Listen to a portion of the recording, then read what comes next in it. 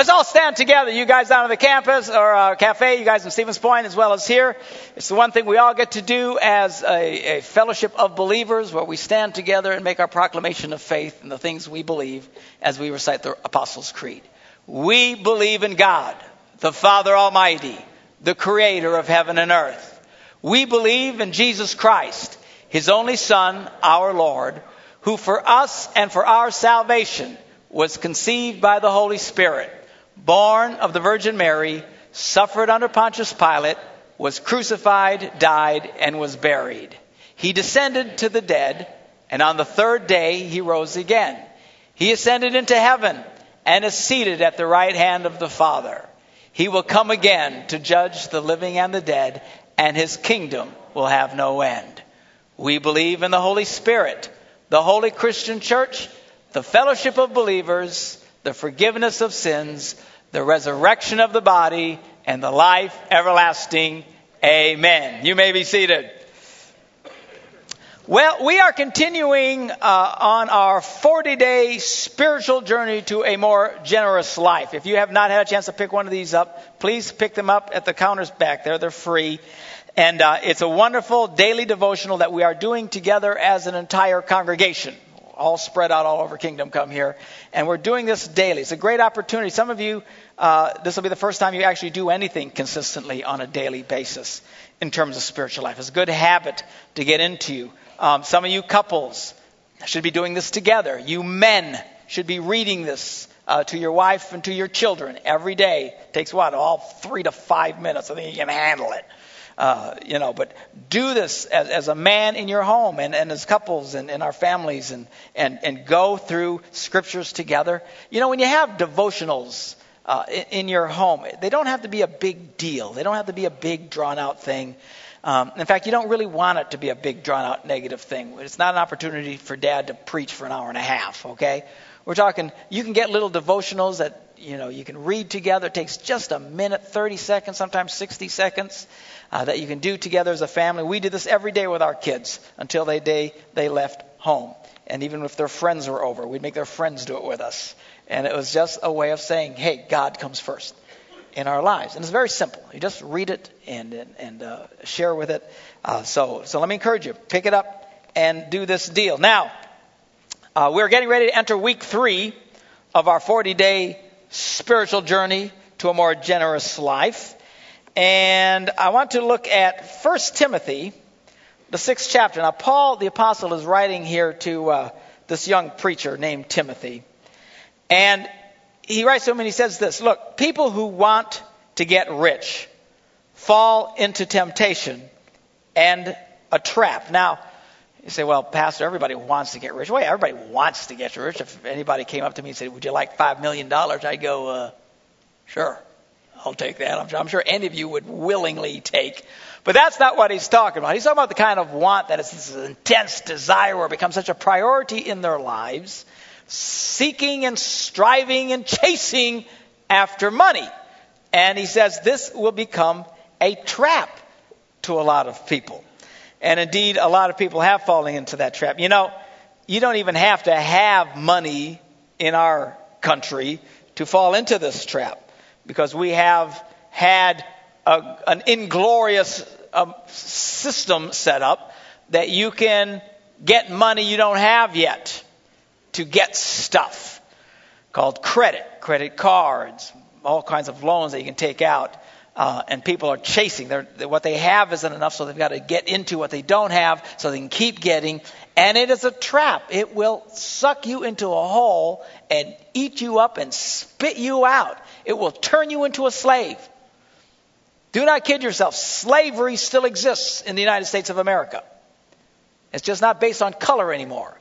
It's based on credit. There's always been the spirit of men. As long as mankind has existed, there's always been men who wanted to enslave other men and work off the sweat of their brow while they do nothing.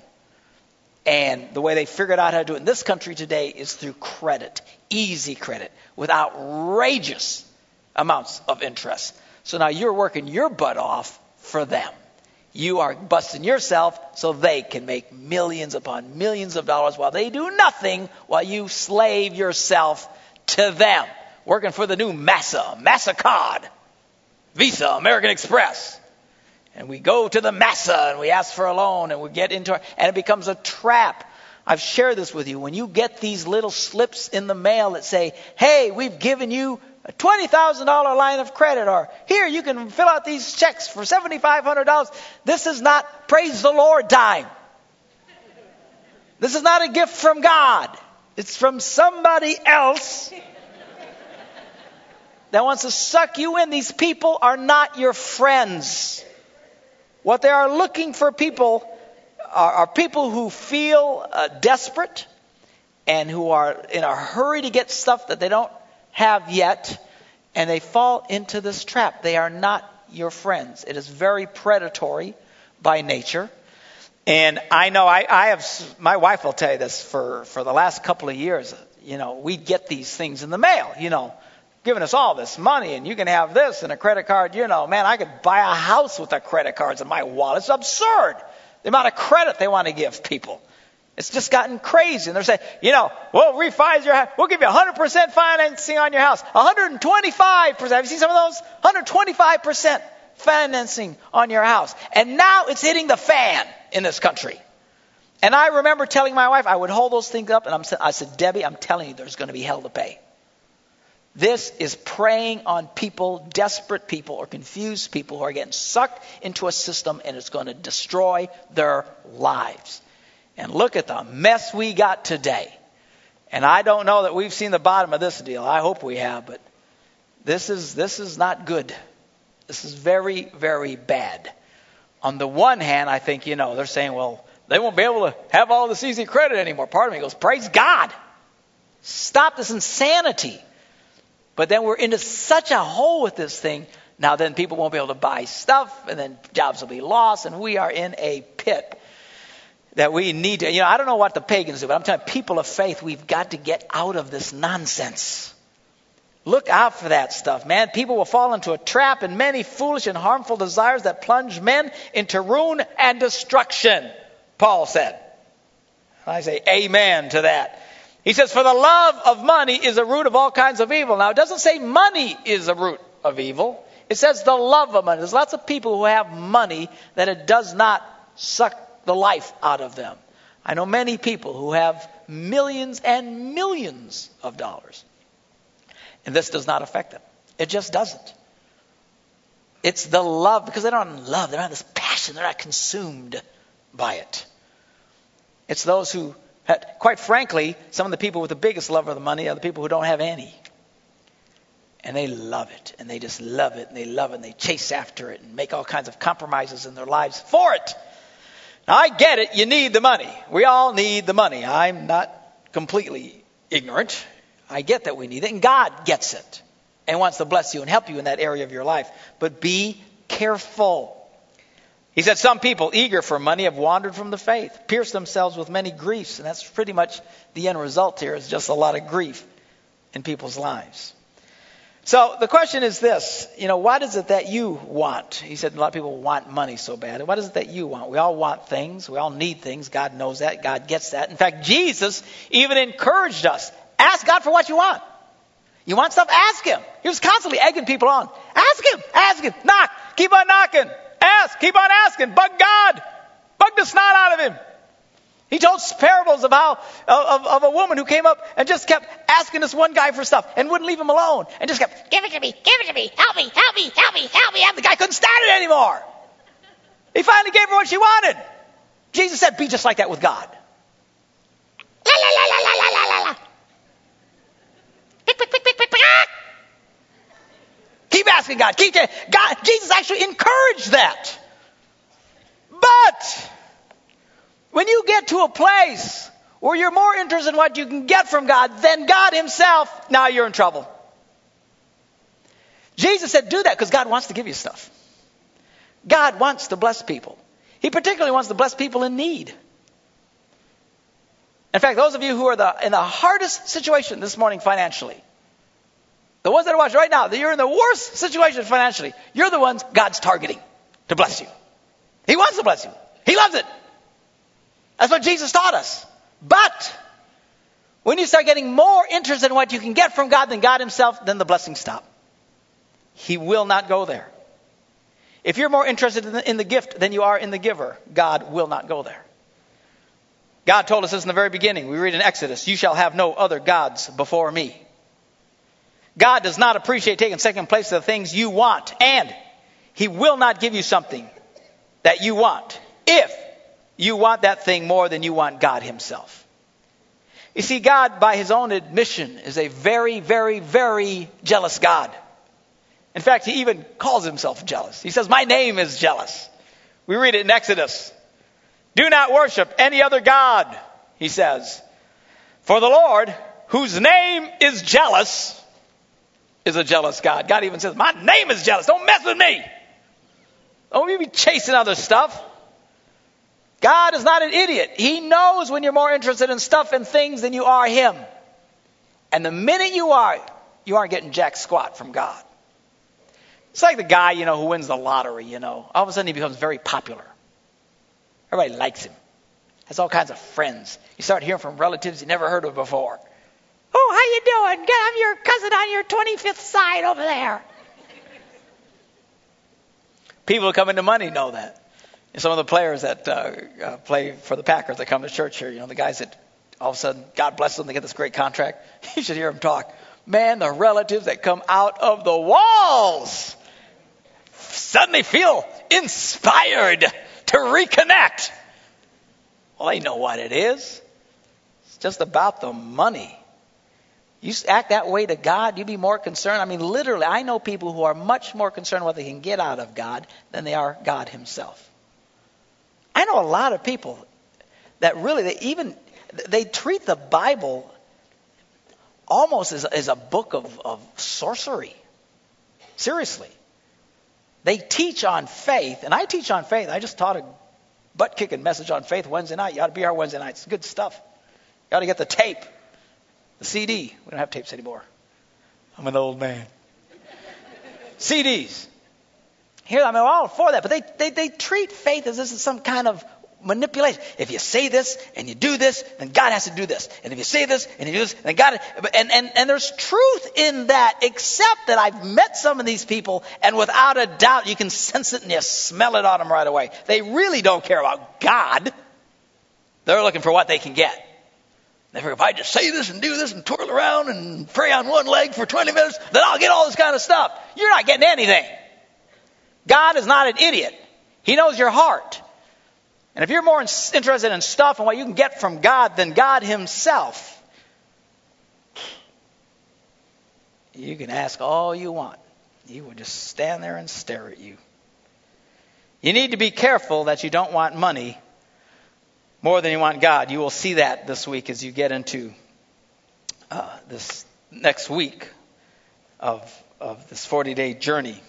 One of the other things you'll also read is about being content. Being content. You need to be content. Paul wrote this. He says, keep your lives free from the love of money and be content with what you have. Why? Because God said, I'll never leave you. I'll never forsake you. I'm not going to leave you out there hanging. If you will trust me, if you will put me first in your life, you'll have all that you need. Just be content. And that's the problem. Because we're not really content with what we have. We're consumed by what we do not have. I don't have the latest iPod. I don't have the coolest clothes. I don't have the nicer car. I don't have the bigger house. I want. Oh, Jesus, give it to me. I want. Pastor, why isn't God answering my prayer? Because God is not an idiot. You see, most of us are not content with what we have. We crave more, and that's what gets us into trouble. There's a great quote that you'll read this week that says this: it is not the high cost of living. It is the cost of living too high that gets most people in trouble. Another great quote you'll read, it says this: when your outgo exceeds your income, then your upkeep will lead to your downfall. You've heard me talk about this before. But don't live at the max. Step back. Don't fall into this stupid trap in our country. And we have the greatest country in the world, but I'm telling you, suddenly there's hell to pay and everybody's in a state of shock today. Why? Because everybody's living at the edge. You're going to get a house. What do? Let's see what you can afford. And they run the calculations and they find the max that you can afford. And you step up to that line and run your toes over it a bit. And that's what you do. And when it comes time for a car, what you going to buy? Well, what can you afford? And they figure it out, and you walk up to that line, and you stick your toes over, and that's where you set. And we do this over and over and over again. And then if anything goes south, you're in trouble. We have a whole nation that's living at the edge. They're quick throwing together some plans to help pull us out of it. And I hope they can pull us out. But I'm telling you, if not now, it's going to come. We have got to stop. We can't keep borrowing. We borrow way more money than we even save today in this country. Everybody's living way at the edge, way at the edge. And all that has to do is gas goes up 25 cents a gallon and you can't breathe. And your life is in hell now. Because of 25 cents a gallon, you're upside down. Why? Because you're living at the edge. And you can't afford anything to go south. You know, my friends tease me about the car I drive. I drive a Kia. A used Kia. So can't you afford a nice... Oh, no, I can. I could afford a nice car. A butt-kicking car. A cool butt-kicking pastor car. I can afford the kind of car you pull up everybody in town and go, whoa, check out the pastor. Woo! Why did you drive a used Kia? Because I found out what I can afford. And then I went, okay, I'll buy this. Why? Because now I got breathing room, you see. Do I like paying higher gas at the pump? No, I don't like it. But it doesn't kill me. Why? Because I'm not living at the edge. I don't max out in every area of my life. I'm telling you, people who live at max are pretty miserable people. Don't do it. Step back. You know, there's people who are, this morning, you make $30,000 a year, and you're convinced if you could make 60, you would be set for life. You'd make out like a drunken monkey, man. It'd be great. Be fabulous. Be fabulous. Boy, if I could just make 60,000 or 30,000, I'd have it made. But you wouldn't have it made. Do you know why? Because there's people you're sitting next to right now who make 60 and they're as miserable as you are. It's true. People who are at 60 think, man, if I could just make another 30, if I could make 90, oh man, I'd have it made. I just know that's all I need. Not true. The guy behind you makes 90 and he's as miserable as you. Guy at 90 thinks, man, if I can just make 120, I just know if I could get an extra 30,000. And by the way, it actually gets worse the higher you go up the food chain. Because by the time they give you 30, you don't get 30 anymore. You're getting 15. Taxes. Man, if I could just get that extra 30, I mean, that's not true because the guy off to your left makes 125 and he's as miserable as you are. I know people who make $300,000, $400,000 a year and are absolutely miserable, into debt up. It's just all relative. Some of you guys got $5,000 of debt. You think that's the end of the world? I know people who got $90,000 debt just on their Visa card. It's all relative. Paying interest like crazy. Miserable. Why? Because everybody keeps living to the max. The truth is, the guy who's making 30, if he started making 60, would be really blessed if he kept living on 30. Because now he's got an extra 30. He could write out checks out to the church today for $5,000. Of course, it wouldn't matter. He's still got an extra 25. Save for this. Pay off the house already. But no. We, like moths to the candle flame, You've heard me say this. Your problem is not money. Yeah, it is, Pastor. If I just had more money. No. You just have more money, you'll do the same thing. Because everybody's doing the same thing. You've got to stop. Stand back. Here's another quote, great quote you'll read this week as you go through our 40-day spiritual journey. What if, the question is, what if God gives us more income, not to increase our standard of living, but to increase our standard of giving? Wow. 1 Corinthians, Paul writes again about money. By the way, the Bible writes a lot about money. Why? Because Jesus said that's where your heart is, man. What you ever treasure the most, that's where your heart is. And if your heart's mostly in money instead of God, you're in big trouble. But Paul writes this. He says, remember this. Why does he say remember this? Because we forget it. We're great at forgetting the things we should remember. And we remember things we should forget. Everybody remembers everything somebody did wrong to me. That guy did. I'll never forget that. I'll never forget that. That one guy, he cut me off in front of that lane the other day. I'll kill that guy if I ever see him again. Ah! You can remember the look on his face as you were waving that we're number one at him. Or something like that. We remember that stuff, but we forget the stuff that matters. So he's got to say, hey, guys, remember this. What? Remember what? He who sows sparingly, he who gives sparingly will reap sparingly, will be blessed sparingly. And whoever sows generously will also reap generously.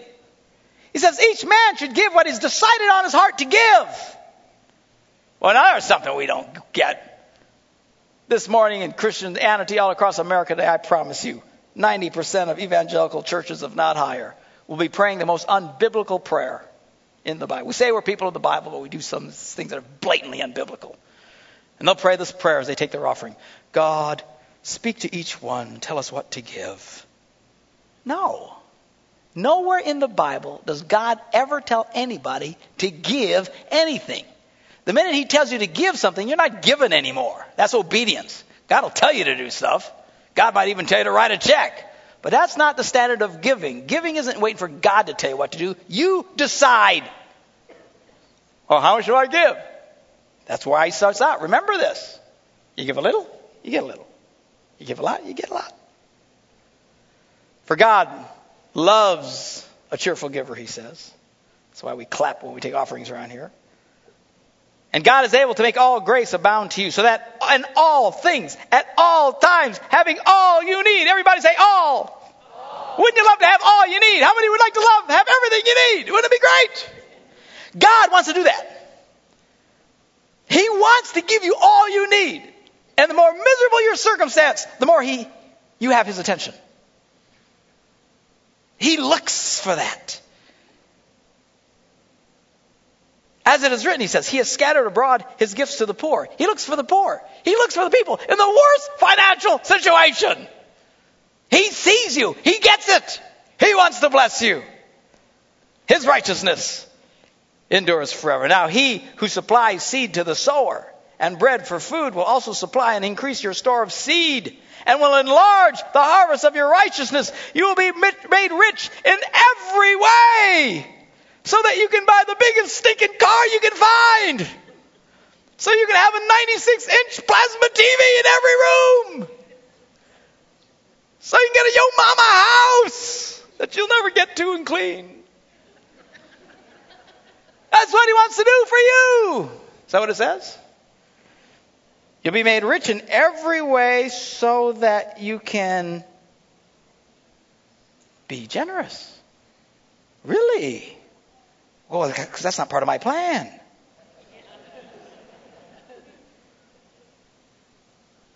He wants to give you seed so you can sow, so you can be greatly blessed. He wants to give you seed so you can sow it in faith, so that you will be greatly blessed. But what do? We eat all of our seed. And there's nothing left. There's nothing left. And you say, Pastor, I would love to, but I got nothing left. You don't. I get it. You're not lying. You're being as honest as you possibly can. People say to me, we got nothing to give. I absolutely believe you. Absolutely believe you. What is the reason you don't have anything left? Because you ate it all. even if you start small and don't eat it all and take a little bit and plant it, God will give you a little bit more. And then you have a little more seed. And then you can plant a little more and have another blessing and have an even bigger. I'll tell you what, God wants to keep blessing you, so you got to keep trading in your seed bag every so often because it's too small. That the bag keeps getting bigger. So you can give and be blessed. Give and be blessed. You can actually give your way to prosperity. But not if what you love more than anything itself is every little seed that you get. And you consume every single thing that you get. You say, well, Pastor, I don't even have much. We're really poor. If you were following along, you saw that one day, all the scriptures that talks about how God even expects the poor to give. Now, it's all in relation. It might be when Jesus was standing and watching people give, and the little widow came and gave like a penny or something. Remember, Jesus said, hey, she gave more than everybody else because she gave out of her need. But you notice Jesus didn't go, oh, wait a minute, man, don't do that. Here, let me take some out of that, and you take some extra money home. Why not? Because God even expects poor people to give, even at their smallest level. Why? Because when you do that, it opens up the opportunity for God to start blessing you. Remember, God notices the poor. God notices the greatest need. He wants to bless. He wants to bless. He wants to bless. And if we'll do the right things, He will bless. But boy, if you start getting more interested in the blessing than Him, not going there. I want to invite our ushers to come forward and get ready to serve communion, and our musicians to come back. So the question is, where's your heart today? What do you want? I get we all need to be blessed, and Jesus taught that. He gets that. God understands that. He says, your Father in heaven knows what you need before you ask Him. He says He'll meet every need. You know, the Bible says He will meet. He desires to meet. God in heaven desires. You know how everybody has desires? What is God's desire? God's desire is to bless you so you have everything you need. And by definition, richly blessed. I mean, you're not going to get rich. I mean, most of you aren't going to become gazillionaires. I get that. But He wants to bless you so that you're rich in the sense you have everything you need. He says, I'll never leave you. I'll never forsake you. I know everything. I look, even with the greatest need and hurting around here.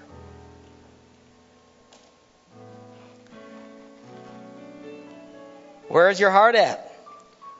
What do you desire? I've been doing a lot of radio interviews lately because of this Sarah Palin thing. Her daughter, teenage daughter, pregnant and getting married. And, the world's just having a fit. They're all it's like they're passing a basketball or something. Oh, my goodness, too young to get married. Oh, my goodness, too young to get married. And I think it's just ridiculous and stupid. If we expect our young people to behave and act like young people, they'll behave a lot better than those who don't. Military proves that every day. Young men and women who are out there sacrificing their very lives for you and I, living at the highest level of commitment, that are 18, 19, 20, 21 years of age. Why can they do it, but our kids can't make a simple commitment because the military expects something out of them and we don't? Anyway, they're asking me about my opinion because clearly I think opposite than most people on this issue. And by the way, bet you $100 in 20 years those kids are still married. Because they got a family helping them to succeed, a family giving birth to a family, even though they made mistakes. But everybody says to me, what about money? What about money? You can't get married if you don't have money. Really? Because I remember getting married and we had no money. We had to look up to see what the poor people were doing. Check that out, man. Look what they got. Woo!